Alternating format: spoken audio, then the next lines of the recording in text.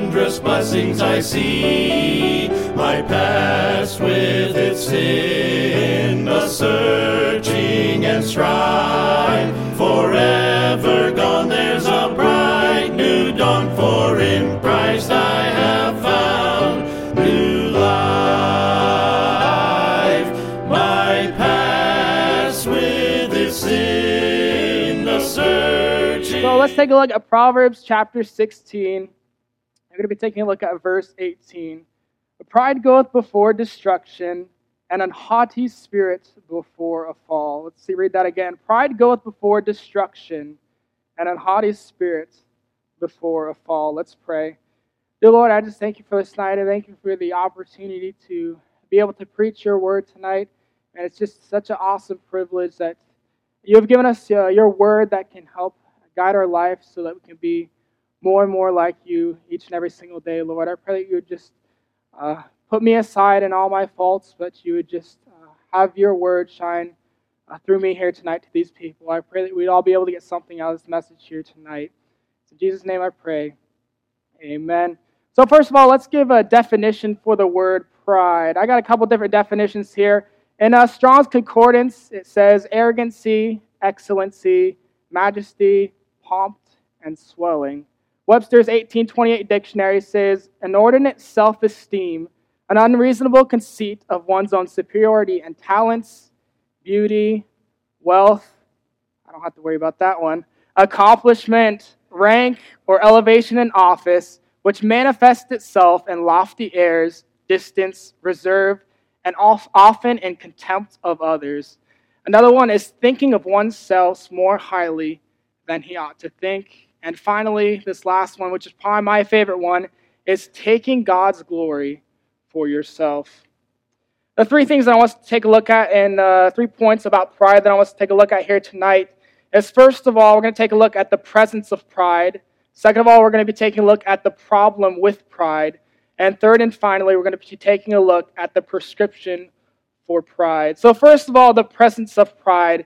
And if you want to fix something in your life, you first must admit that it's a part of your life, that it's in your life. And that's something that we see in every single one of our lives, at least in one part of our lives, sometime throughout our life. If we're being honest with ourselves, we're going to see some kind of pride stick its ugly head in our life and kind of control that one, even if it's just a small part of our life. And I know that's true because every year, I know we took those pictures down, but I know every year when those pictures go up, who's the first person that you look for? Yourself, right? I know that's the first person who I look for. I always look for myself.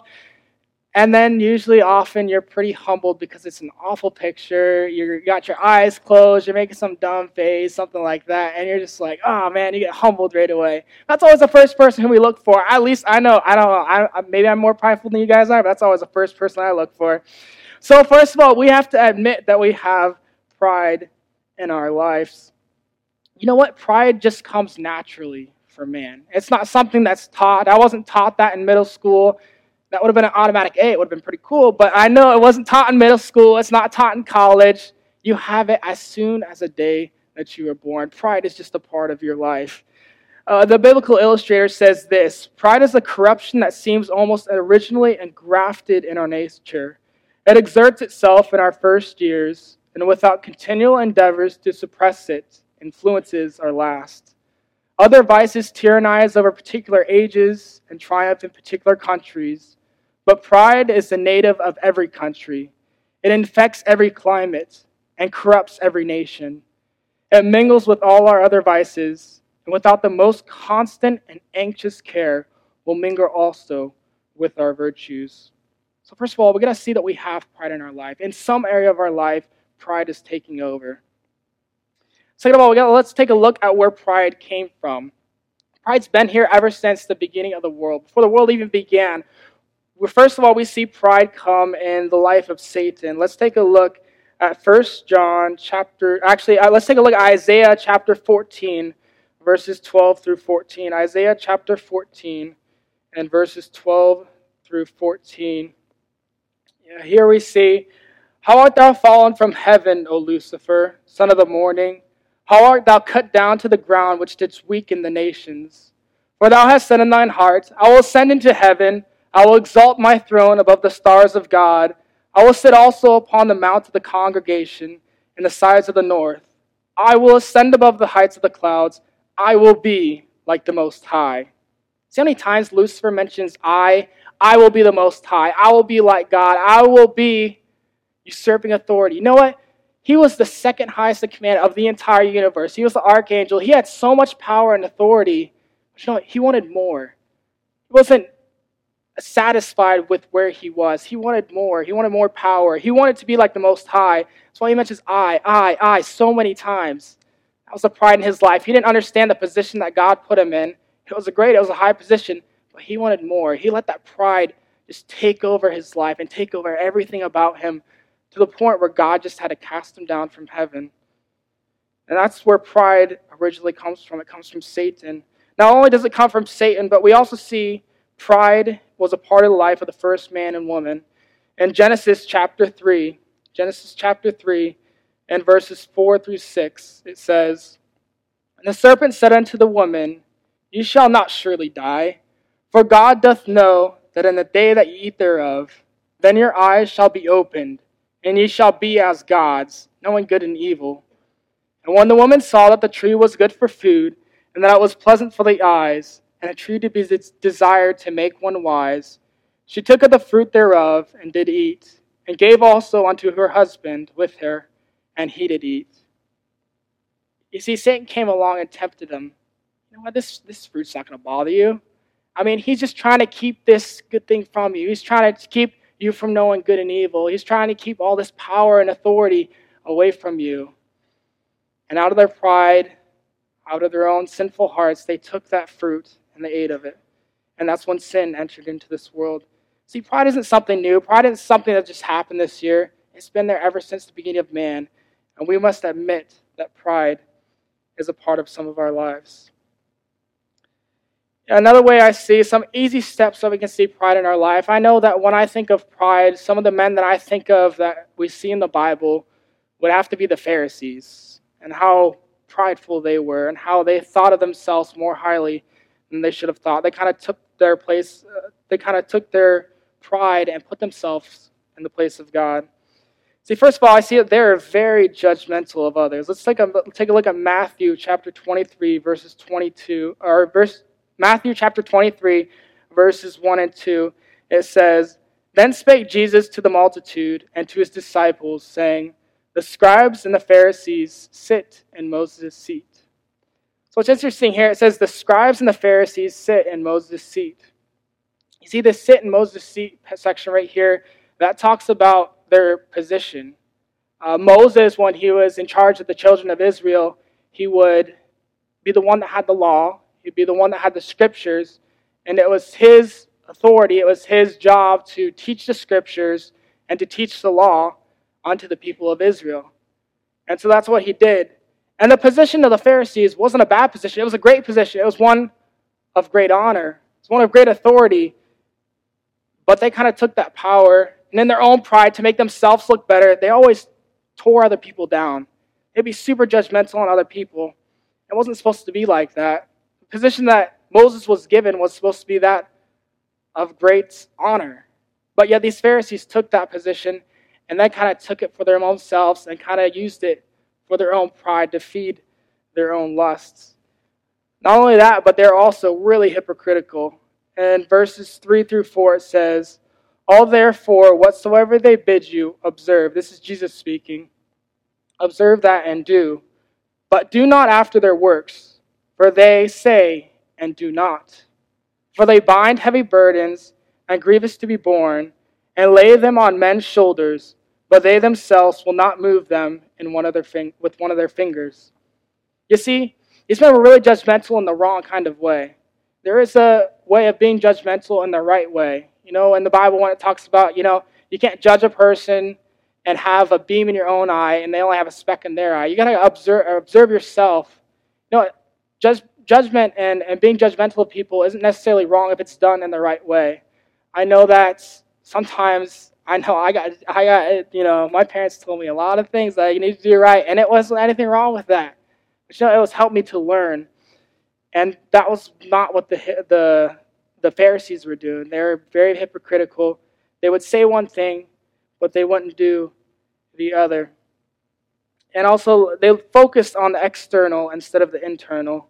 Let's take a look at verses 5 through 7. Matthew chapter 23 and verses 5 through 7. It says, "But all their works they do for to be seen of men.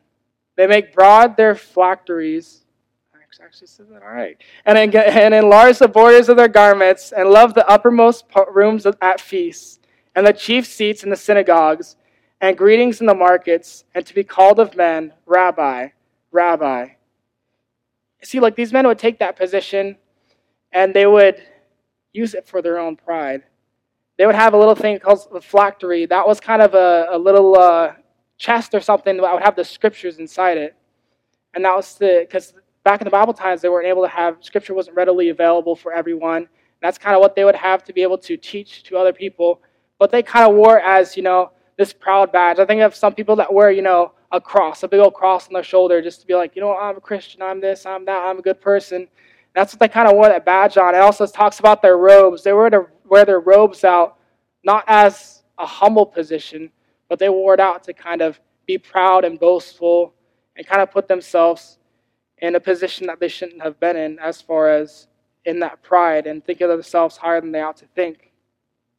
See, so first of all, we have to see that we have pride in our life. And if we're honest to ourselves, we all would say that, every once in a while we kind of puff ourselves up a little bit too much. So first of all, I see the presence of pride in our life. Second of all, let's take a look at the problem with pride. Okay, we're being honest with ourselves. Pride is a part of our lives, but so what? I mean, everybody has pride. It's kind of one of those sins that we call kind of, those white sins, those white lies and stuff like that. We kind of don't think of it as a very big deal. Well, let's see what the Bible says about it. You know what? A man can't have a right relationship with God if he has pride in his life. It's not going to happen. Pride hinders our relationship with God. James 4:6 says, "But he giveth more grace, wherefore he saith, God resisteth the proud, but giveth grace unto the humble." Proverbs chapter 6, verses 16 through 19 also says, "These 6 things doth the Lord hate, yea, 7 are an abomination unto him: a proud look, a lying tongue, and hands that shed innocent blood, an heart that deviseth wicked imaginations, feet that be swift in running to mischief, a false witness that speaketh lies, and he that soweth discord among the brethren." That's the first thing that he talks about. He talks about a proud look. These 6 things that the Lord hate. First thing was a proud look. And he likens that unto shedding of innocent blood. That's on the same level. I think that's absolutely crazy. The first thing that he says is a proud look. Because you know what? I think almost every sin, when we boil it all down to it, mostly every single sin comes down to our own pride and our own selfishness. That's the first thing that he mentions. It's absolutely crazy to think of that. How pride was the first thing that he mentioned, and likens it unto being a liar, being a murderer of innocent blood. Pride also distances us from God. Psalms chapter 138 and verse 6 says, "Though the Lord be high, yet hath he respect unto the lowly, but the proud he knoweth afar off." That's also crazy too. When I think of it, I'm sure all of us have, at least one point in our life, kind of felt distant from God. I know I have. Even in college, going to a Christian college, I've had the privilege to go to a Christian college all 5 years, and yet sometimes I would feel so distant from God. And many of times it was coming around to the times when I got a lot of projects and stuff due, I had big papers due, or something going on, and I'd be working my hardest, man. I'd be on those papers. I've been doing as much as I could, staying up late, waking up early, working on those papers as much as I could, and just trying and trying and trying. And yet, I thought I could do it in my own strength. You know what? I got this. I can do this. This is nothing. Man, I've done harder things than this in the past. I can do this. It's going to be easy. And I kind of relied on my own strength. I was kind of proud, saying, I could do it on my own. I don't need you, God. And yet that was also the time that I felt the most distant from God. I wonder how many of us in our working life even, we're working hard, which is great. There's nothing wrong with working hard. The Bible it's tons of verses in the Bible that talk about working hard and doing your best. And yes, do your best. But I know many times I would just have so much stress and anxiety, and I would just feel so far from God and just feel all empty inside when I just tried my hardest yet didn't leave the rest up to God. I feel like that was pride in my life, and it was showing through in my relationship with Him. Not only does pride hurt our relationship with God, but it also hurts our relationships with man. You see, pride most often leaves us to tearing others down. I think the easiest way to make yourself look better is to just tear other people down. I mean, I know I do that with my brothers and sisters all the time, man. I would say stuff about them, be like, oh yeah, Mom, she was doing this or he was doing that, and then, try to tear them down. Oh, you can't do it. And then, especially in sports, man. With Timothy and I would probably tear him down a little bit too much. I was probably a little bit too hard on him every once in a while. But you know what? That was the easiest way to make myself look better, is just tear other people down. You know what? That's wrong. You know what? We're all on a level playing field. And also another thing that I think of is kind of the me being a millennial. We got a lot of flack. We got a lot of hurt from all of the older generation, all the baby boomers. All these millennials, they don't work hard. They're just a whole bunch of lazy bums living in their mother's basement. You're playing video games all the time. When I was a kid, man, we got married at 16. I was, had those railroad spikes knocking them down. We walked up hills both ways, up the hill to school, in the snow, negative degrees, and all you guys have your nice little fancy cars and all this other stuff. See, everybody's just tearing other people down, and we do that to you guys too, I'll be honest. But, that's all pride taking over our lives, and it's easy. It's so easy to just tear other people down. And yet that's not how we should be. That's just pride coming through in our life. Pride also brings contention. Proverbs chapter 13, verse 10 says, only by pride cometh contention, but with the well-advised is wisdom. The word contention here means a quarrel, debate, or strife. I've been in college for a long time, and if you get even 2, 3, 4 guys in a room that's super small, you're going to have some, pride issues, hitting back and forth. You're going to be arguing. You're going to be fighting an awful lot. And that was just pride in our lives. I know it was my junior year, man. I had this one roommate, and man, we would just be arguing and fighting all the time, But that was just pride in our lives, just clashing against each other. We'd just let that pride just take over us in our conversations, in our words, and just in our lives, really. We kind of just had to let it go. So whenever there's pride in our life, it ruins our relationships, whether that we be with a spouse, whether that be with a relative, whether that be with friends or a coworker. Pride will just tear down any relationship that we have. And if our relationships are crumbling down, we just need to get down to the root of our problem. Most likely that root of that problem is pride. So first of all, we have to see there's pride in our life. Second of all, we see the problem of pride in our life and the hurt that it can cause. But third and finally, let's take a look at the prescription of pride. First of all, we need to humble ourselves. James 4:10 says, humble yourselves in the sight of the Lord, and He shall lift you up. So we don't need to be going around lifting ourselves up, saying, look at all these great accomplishments that I've done. Look at all these degrees that I have. Look at all these things that I've done. And that's just the pride coming through once again. And we need to humble ourselves. We don't need to lift ourselves up. Just be humble, and God will lift you up. In the end, that's all that matters. Let Christ lift you up and not yourself. So don't look at yourself as higher than someone else, whether you're a CEO or owner of a business or you have some authority at work. Don't just look at yourself as somebody that's bigger and better than the next person. No, when we all come down to it, we're just a whole bunch of sinners, saved by grace. That's all we are. We all boil it down to it. So don't look at yourself as higher than anybody else. Also, we need to ask God to keep us humble. Like I said, pride comes naturally. It's not something that we can tame in our own power. If you think you can, that's just pride coming through once again. You can't tame it in your own power, so you have to ask God to keep you humble. And the one who teaches us ultimate humility is Jesus Christ Himself. Let's take a look at Philippians chapter 2, verses 5 through 8. It said, let this mind be in you, which was also in Christ Jesus, who being in the form of God, thought it not robbery to be equal with God, but made himself of no reputation, and took upon him the form of a servant, and was made in the likeness of man. And being found in fashion as a man, he humbled himself and became obedient unto death, even the death of the cross. So Jesus Christ, Lord of the universe, came down not to be a king, not to be one that everybody worships, not to be somebody that everybody adores, but he came down to be a servant. And he owns the cattle of 1,000 hills. He's the richest that there ever was. He's the most powerful that there ever was. But yet he came down as a servant and to ultimately face ultimate humiliation on his death on that cross for us, for you, and for me.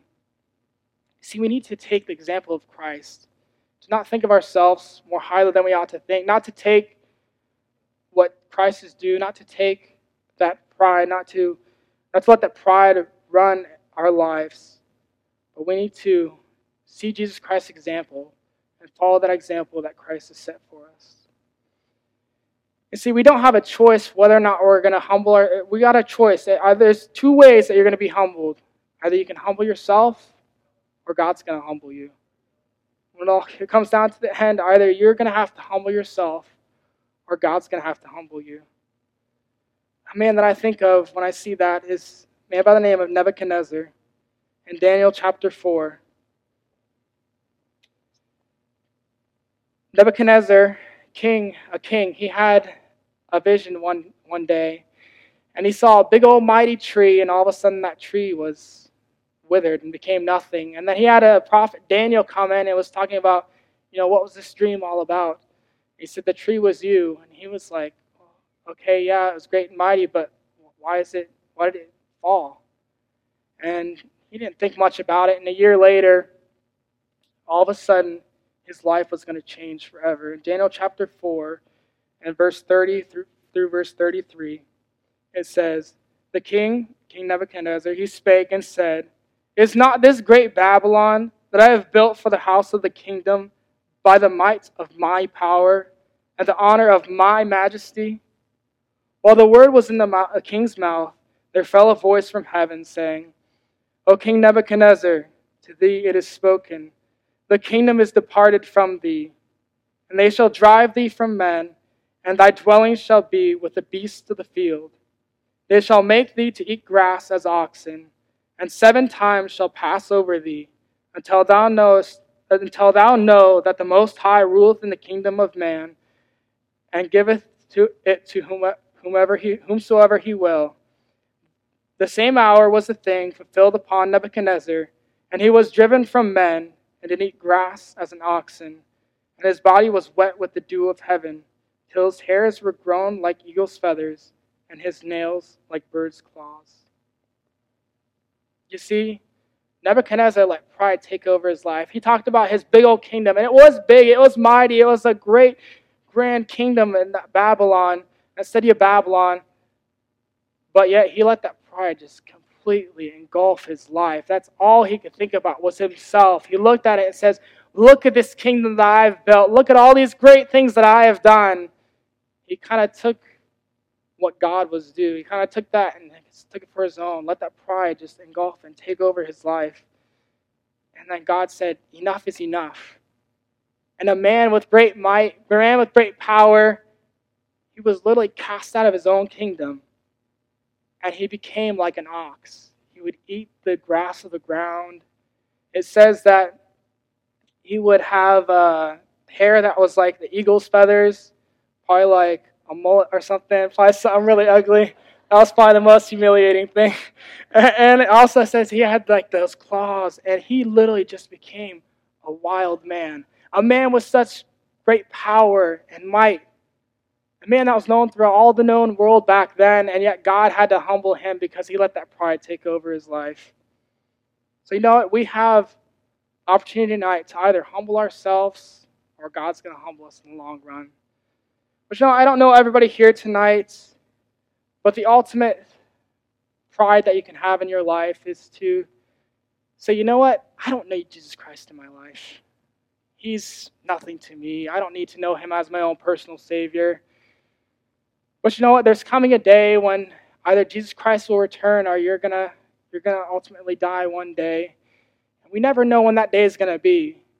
Even me, 23 years old, has been out of college for a year now, a couple of years, and I've already known a couple of people, a couple of my friends, men that were in my prayer group that have already passed away, already died, they've already gone to heaven. I think of one man, he was 22 years old, a guy that was in my prayer group. I got a message one day, told me that, he's gone. Car accident, was killed instantly. Life is short. We never know when it's going to end. It could be at any moment. I don't know. I may walk out of here tonight and get in a car accident. It might be gone forever. You know what? That's ultimately what life is. There's going to be a time when we're ultimately all going to die. And the worst kind of pride in your life could say, you know what? I don't need Jesus Christ in my life. You do. Don't let your life pass without knowing Jesus Christ as your personal Savior. Don't let your own pride get in the way of knowing Him and being with Him for all eternity. So here tonight, we took a look at the presence of pride. We need to all understand that there's pride either in our life in the past, in the present, there might be some in the future. We need to take that pride and notice that it's in our life. That's the first step if we want to get help. Second of all, we see the problems that pride is going to cause in our lives. And we need to attack it. And third and finally, we see the prescription of pride and how we can take that pride and fix it. Not on our own strength, but on the strength of the Lord. And ultimately, we're either going to have to humble ourselves or God's going to humble us in the end. Let's pray. If you would like to know more about the Lord Jesus Christ, you may contact us at the church website, gospelbaptistchurch.com, or you can go to Facebook and type in Gospel Baptist Church, Bonita Springs, Florida. Also, you could call the church office at 239-947-1285. Thank you, and God bless.